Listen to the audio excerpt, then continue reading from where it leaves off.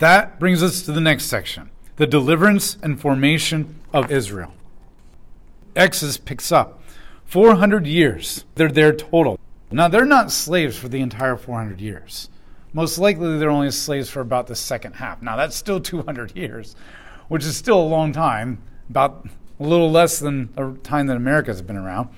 But they're there for 400 years, living outside the land. And eventually, Pharaoh enslaves them. Now, Pharaoh is this ultimate image of evil. So you've got two images of evil in the Bible now from humanity. Hey, you've got the images of chaos from nature, the serpent, darkness, and the raging sea. But now you have these images of chaos and evil in humanity, and that is the city/nation, Babylon, and now the king, emperor, Pharaoh-like idea. And so Pharaoh hates these people. He fears their blessings. God is blessing them that they're becoming fruitful and multiplying. He says, I don't like that. I'm going to try to kill them and destroy the blessings of God. And so not only can he not see the life that God is giving them and the blessings and celebrate that, he sees it and he wants to destroy the life and the blessings that God is creating. And then when God continues to bless them, despite his plans to kill them, he decides that he is going to enslave them, kill them, do whatever he can. And out of this, one day, Yahweh appeared before but yet God, once again, all these baby boys are being thrown into the waters, the chaos. And they're going to be thrown into the chaos, and the chaos is going to kill them and destroy their lives. And yet, in the midst of that, God reaches in and pulls one of these baby boys out and saves them. Now, he does this through the fact that the mother actually obeys Pharaoh and throws her baby boy into the Nile. Except Pharaoh never said anything about a basket covered in pitch and tar to save the baby boy. So he's thrown into the chaos. And the word for the basket is the same word that is used of Noah's Ark. Once again, then God uses of all people Pharaoh's daughter to pull Moses out of the chaos and the destruction and redeem. And what this is showing you is that big bad Pharaoh, who is more autonomous than anybody has ever been in human history, and he is the most powerful person, and even will later say, Yahweh, I do not recognize Yahweh's authority. Yet God is using his own daughter to work out his plan of redemption. Pharaoh thinks he's all that and all powerful and all in control, and yet without even knowing it, he is being used by God to fulfill his plan of redemption. And so God uses Pharaoh's daughter to save Moses. And so Moses ends up growing up in Egypt, getting the education of Egypt, so that he can start his own nation one day, Israel, yet still being raised by his own biological mother to learn who Yahweh is. Moses ends up murdering an Egyptian, and he runs for his life under the death penalty. Here's the irony. Moses is a murderer, and the law says that he's supposed to die. And Moses will end up giving the law one day. And can you imagine when you got to that part, thou shalt not murder, and the penalty for murder is death, and he's like, oh, I don't know if I want to preach that one to the people. I'm kind of guilty of that. And so Moses is out in the wilderness. He is 80 years old. He spent 40 years growing up in Egypt. He goes out into Midian desert and grows up, or not grows up, he's already grown. He spends the next 40 years of his life married to a woman by the name of Zipporah. And he's a shepherd. He's 80 years old, and one day Yahweh appeared before Moses through a burning bush. Now this burning bush is later called the Shekinah glory of Yahweh. The Shekinah is the Hebrew word for dwelling. So it's literally the dwelling glory of Yahweh. This is how God is going to dwell with his people. This is going to be important because first it starts off in this bush. Why a bush? Bushes are symbols of life. But this bush is dead. Yet what God is doing is resurrecting it, so to speak. By putting fire on it, he's giving it life because it's the life of the fire, it's the light of God, it's the voice of God, it's the presence of God. And so this little fire starts off small in this bush, but later it will appear before Israel as this giant pillar tornado whirlwind of fire that will lead them out. And it will stay with them from 1446 BC all the way down to 586 BC, counting downwards in that time. And so God appears to them. Fire represents several things. First, fire is both used to cleanse and judge. You can use fire to cleanse and purify something, like woods and forest and weeds, or gold and silver, or cutting utensils. Fire can cleanse, but it also judges. It's what you use to execute people and to pronounce the death penalty on them. And so fire is both a cleansing image and a judgment image. And so when God chooses fire to represent himself, he's portraying himself as a God that both judges the scepter and cleanses the ruler's staff, the shepherd's crook. And that's what fire represents. But fire is also mysterious.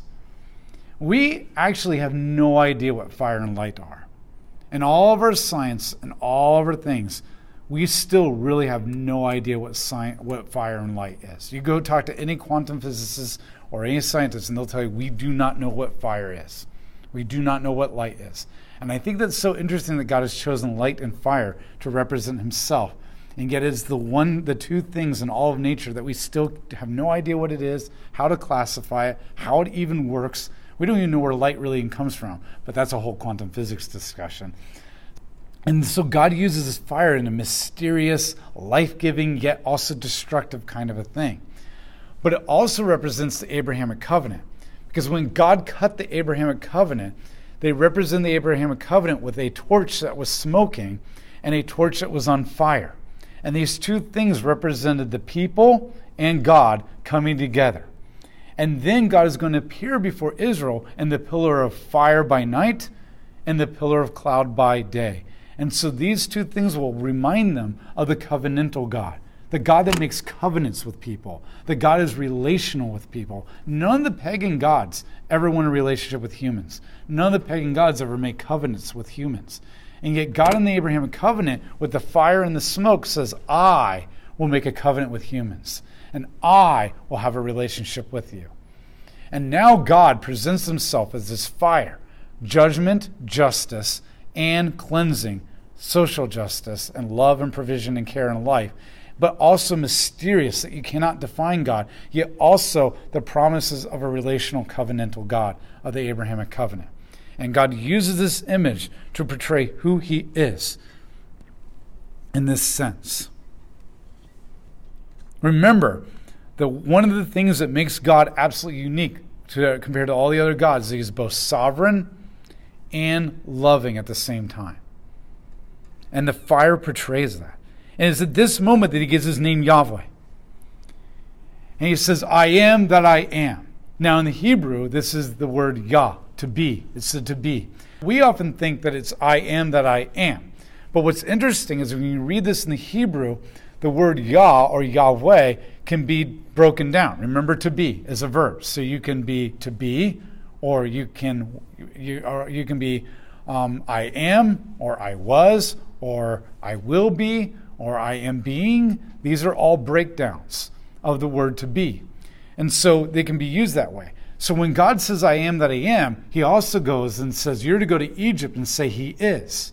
Because Moses isn't allowed to say, I am. Moses is going to say, he has sent me. And then God will also say, I will be, and I was. He doesn't just use it in the I am, he uses it in all forms of the to be verb. And so by communicating Yahweh, what he's saying by using in all different forms, past tense, present tense, and future tense, he's saying that I am eternal. I'm not just I am the Alpha and the Omega and everything in between. I am the beginning and the end, and I was and is to come. I am all present, all eternal. That's what the word I am is communicating. But at the same time, every single time, that communicates sovereignty. By saying I am, he's also saying I am all that really is. Yes, there's other angels and other sons of God out there, but I am all that there really truly is. I was there before everything else, and I will be there after everything else. I am sovereign. So not only does it communicate his eternality, but it communicates his sovereignty, his absolute sovereignty over the world. But not only that, every single time he comes to Moses, he says, I want you to go to them. And Moses is like, who am I? And God says, I will be with you. That's all that matters. Well, what if they don't believe me? Tell them that I am sent you as proof that I am with you. Well, what if they want to sign? Here are signs, the leper's arm and the staff and the water and the blood to prove that I am with you. Well, I'm not a good speaker. Don't worry. I will speak through you because I am with you. Every single time God says I am to Moses in this context, he keeps saying, I am with you, I am with you, I am with you. And so the other thing that this word Yahweh communicates is the God who is with you. That God is with you. This word communicates the idea that I am the eternal and sovereign God who is always with you. Notice the sovereignty and the relationship. And so not only does the fire communicate the eternality and the power and the justice and the sovereignty and the love of God and the relationship of God, but so does his own name. And there is no other being in all the world that has the name Yahweh. Lots of beings are called God. Lots of beings are called Most High. Lots of people are called Jesus, or Joshua is the Hebrew version of Jesus. Jesus is a version of Jesus. Lots of people are called these names. But no being in all of the universe has ever been called Yahweh. Because no being can be Yahweh. No being is sovereign and relational at the same time. No being is eternal and yet relational and loving and pursues you no matter what at the same time. If Satan ever creates a counterfeit Yahweh, it will just end up being Yahweh. And he doesn't want you to know Yahweh. He wants to take you away from Yahweh. And so Yahweh is the unique name of God. And in your Bibles, it's always portrayed as capital L, capital O, capital R, capital D. Whenever you see all capital L-O-R-D, that is the name Yahweh in the Hebrew. And so he gives his name and says, this is the God that I am. This is the God that you're going to tell Egypt about and my people about. And this is the God that is going to deliver you and redeem you. I am the eternal and sovereign God who is always with you. God sends Moses in to Egypt. Now, Moses didn't want to go. Finally, at the very end, he says, I'm not going. And God says, oh yeah, you're going to go whether you like it or not. And in the end, you will thank me. But because of the way that you're going about it, you don't get to speak to Pharaoh and you don't get to do the plagues. Your brother Aaron's going to do it instead. So God sends them into Egypt. In the very beginning, Moses doesn't speak to Pharaoh. He doesn't do the plagues. He just holds his staff and stands next to his brother. But halfway through, all of a sudden Moses begins to speak. And Moses begins to do the plagues. And then by the end, when he's leading them out of Egypt, he's standing before the water of the Red Sea, and everybody's like, oh my gosh, we're going to die. God just brought us to a dead end. And Moses says, behold your God and what he will do. Moses began to see what God was doing through the plagues, and he began to believe, and God redeemed him from his judgment. God judged him and said, you don't get to do this. But then when Moses began to believe, God redeemed him and restored him, and he becomes the great Moses that we know him as today. But he didn't start off that way. He started as a man who was worshiping pagan gods. He didn't believe in God. When God came, he says, who are you and where have you been? You haven't done anything for us, and you've left me in the desert. And oh no, I'm not going to go do it and do what you want. And then he turns into the greatest prophet the world has ever seen, according to the book of Numbers and Deuteronomy. Through 10 devastating plagues, God shows that he's superior to the Egyptian gods. Each plague attacks a god, the god of life, the death of the firstborn, which is a punishment for them killing the firstborn of all the Jews or the Israelites. And he attacks Ra, the most supreme god of the sun and light, by bringing darkness. He attacks the earth god, Geb, who is one of the most supreme gods, by turning the dust into gnats and attacking the people. And he goes after each of the major gods of Egypt and attacks the very thing that god's supposed to be a god over. And what he's showing is that I'm much stronger and much more powerful than any of your gods. And yet Pharaoh can't stop any of this. So he's showing that I'm much more powerful than any of your governments and institutions. But at the same time, anybody who shows their faith in God is spared from these judgments. They escaped all the judgments and ultimately the death of the firstborn through the Passover lamb. So God is also showing you that despite the fact that you deserve to die, I'm willing to forgive and redeem if you repent and you come to me. And so through these plagues, he demonstrates this. The final plague is the death of the firstborn. And what God is doing is he's saying, you took the life of the firstborn males of all these Israelites. I'm going to pay it back to you. You all deserve your firstborn sons to die because you killed the firstborn sons of Egypt, or the Israelites. Yeah, maybe you weren't the ones who pulled the sword out and threw them in the Nile, but you're the ones who benefited from their deaths, through their slavery and all that kind of stuff. You're all guilty, whether directly or through indirectly participation. And so you all deserve to die and lose your firstborn son. However, in my mercy and grace, I will give you a chance to get out of it. If you take an animal and kill it instead of your son, that this animal will die for your sins, instead of you and your family, your son, dying for your sins. And you take the blood and put it on the doorposts, I will pass over in my wrath, and I will bring you out of Egypt.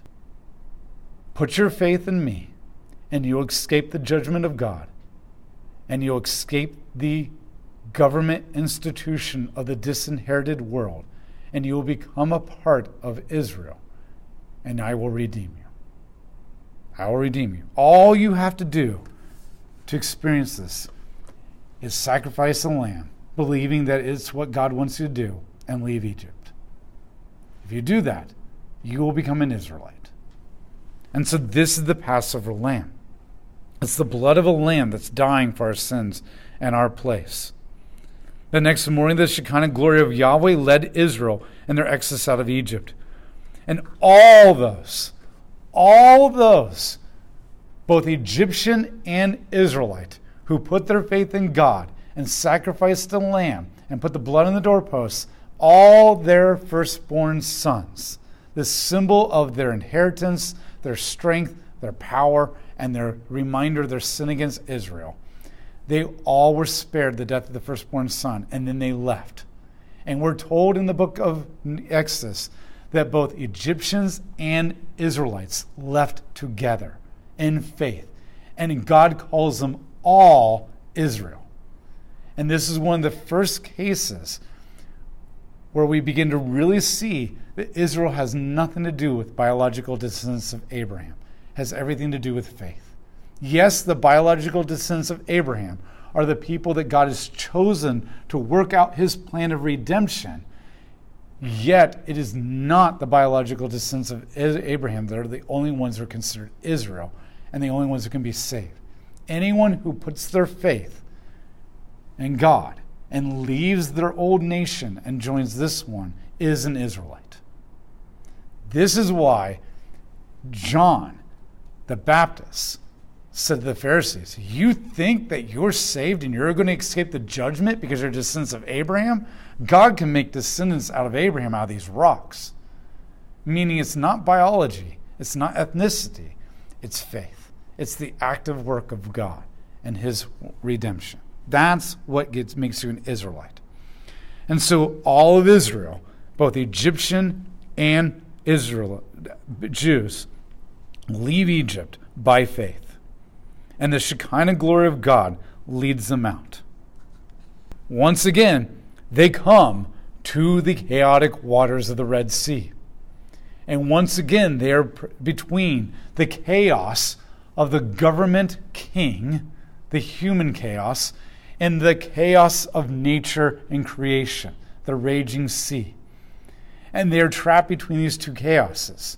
And it would seem like God has failed them. In fact, the people begin to think that God has failed them. And they even say, he has only saved us to kill us. You know what that's called? That's a psychopath. So they're accusing God of being a psychopath. And so Moses stands up with this staff, the very staff that God says, Judah, the staff will stay with you until it comes to the one it belongs. The staff that Jacob had to lean on and trust in, as a reminder of him trusting God rather than himself. And now God says, this is the staff of God, and it is through this staff that I will work my wonders. And Moses uses staff to bring the plagues, judgment, and now he's using the staff to bring the parting of the Red Sea, deliverance, protecting people from the injustice of Egypt. And so the Red Sea parts, and the wind of God, the Ruach, the Spirit of God, comes into the raging sea and orders it and structures it and separates it like night and day and allows a path of salvation. Israel begins to go through as the Shekinah glory of God leads them through. And this becomes their baptism. According to Paul in 1 Corinthians chapter 10, when they went through the Red Sea, that was their baptism. So now they've experienced the death of the sacrificial lamb to pay for their sins, and now they're being baptized through the power of the Holy Spirit that is both leading them through the water, the Shekinah glory of God, and the Holy Spirit that's separating the waters. And this becomes their baptism into a new life. And as they come out on the other side, the waters of chaos will collapse on Egypt, just like they did on all the people during the flood. And in that sense, the water baptisms cleanse them of their life of sin and slavery and cuts them off from that life into a new life of the promised land. Just like our baptism washes you of all your sins of your old life and brings you into a new life in God. And so this becomes their baptism. Yet, despite Yahweh's amazing act of deliverance, the people begin to complain. After seeing 11 months, over an 11-month period, God brought 10 plagues. At the end of the 11th month, he made a giant pillar tornado of fire and smoke appear for them and lead them out of Egypt. He saved them from the wrath of God that would kill their firstborn son. He parted the Red Sea right before their eyes. He defeated in the collapsing of the sea the most powerful military army the world had ever seen up to this point, bringing down the Pharaoh who believed that he was God himself, a God himself. And he does this, and the first time they come to water that they cannot drink, they immediately complain. But this is what we do too. God does amazing things in our life, and the next problem that comes to us, we're like, oh my gosh, my life is horrible. What am I going to do? And they begin to complain. But it escalates because God provides for them. In his mercy and his faith and grace, he provides for them even though they're not faithful. So then they come to the next place. And this time, they don't have any food. And this time it escalates because now they no longer are just complaining. Now they're accusing God of trying to kill them. You just brought us out here to kill us. And they begin to make accusations against God's character. It starts with just grumbling, complaining. This sucks. I can't believe we have to go through this. This isn't going to work out. And then it becomes like, oh, it's all their fault. They're the horrible people who are doing this. My boss, my father, my mother, my brother, my coworker, whatever. You begin to accuse and you begin to assassinate character as you complain. And then he provides for them quail and bread miraculously, even though they don't deserve it. So then he tests them again. And he says, if you believe I can control the water and purify the water, now I'm going to bring you a place with no water. And they complain again. But this time they don't just complain. They don't just make accusations against God and his character. This time they try to kill God. This time they go up to Moses and they start quarreling with him. Quarreling means the idea of grabbing you by the throat, so to speak, to throw you down on the ground, to kill you. See, they can't kill God. So what they'll do is they'll kill God's image, his representative. And despite the salvation that God gave them and the seeing the works of God, they're willing to move from complaining to accusation to now let's destroy them. Now I'm going to remove you. Not only do I think you're a horrible person, now I'm going to go after you and actually try to destroy your reputation, your life, your character, whatever it is. Get rid of you. And this is what they begin to do with God. And it escalates. And it shows you that even the most redeemed people who've experienced the greatest miracles of God the world has ever seen up to this point, it doesn't take but 3 weeks for them to spiral down and to all have sinned and fallen short of the glory of God. And yet despite that, God continually shows his faithfulness to them to honor his covenant relational promises, and he keeps providing for them and providing for them. And ultimately he tells Moses to go to the rock, not a little teeny rock pebble, but a giant mountain rock. And Moses take his staff and strike it. And water, a river of water and life begins to gush and pour out. And the river flows through the entire camp. And God then comes to them and gives them a new title for himself. I am the rock. I am the rock that not only you can hide in and be protected from the enemy, but I am the rock that provides you water. And all throughout the Bible, God will be called the rock. Even though you are shifty as the sand, and you are as easily moved as a raging sea, and your emotions, your faith, your righteousness, your commitment, I am the solid, unmovable, foundational rock that brings you protection and life. I will be faithful to you even when you're not faithful to me, because I am the covenantal, relational God who keeps my promises no matter what. And I am sovereign and powerful enough to do that. And the other thing that makes God so unique is that he pursues us no matter what, even when we're shaking our fists at him. And then he will accept you by faith and not by works. And this is what God constantly keeps showing you. And so we keep seeing over and over again what humans truly are in our nature, in contrast to who God really truly is. And yet how God is so this amazing God of love and power and relational covenantal faithfulness that he's willing to step into the darkness and the chaos and the sin of our life and history and redeem us and use us to redeem other people despite who we really are. But all we have to do is have faith. And this is the image, the story, the narrative that God keeps telling over and over and over again as we go through this book.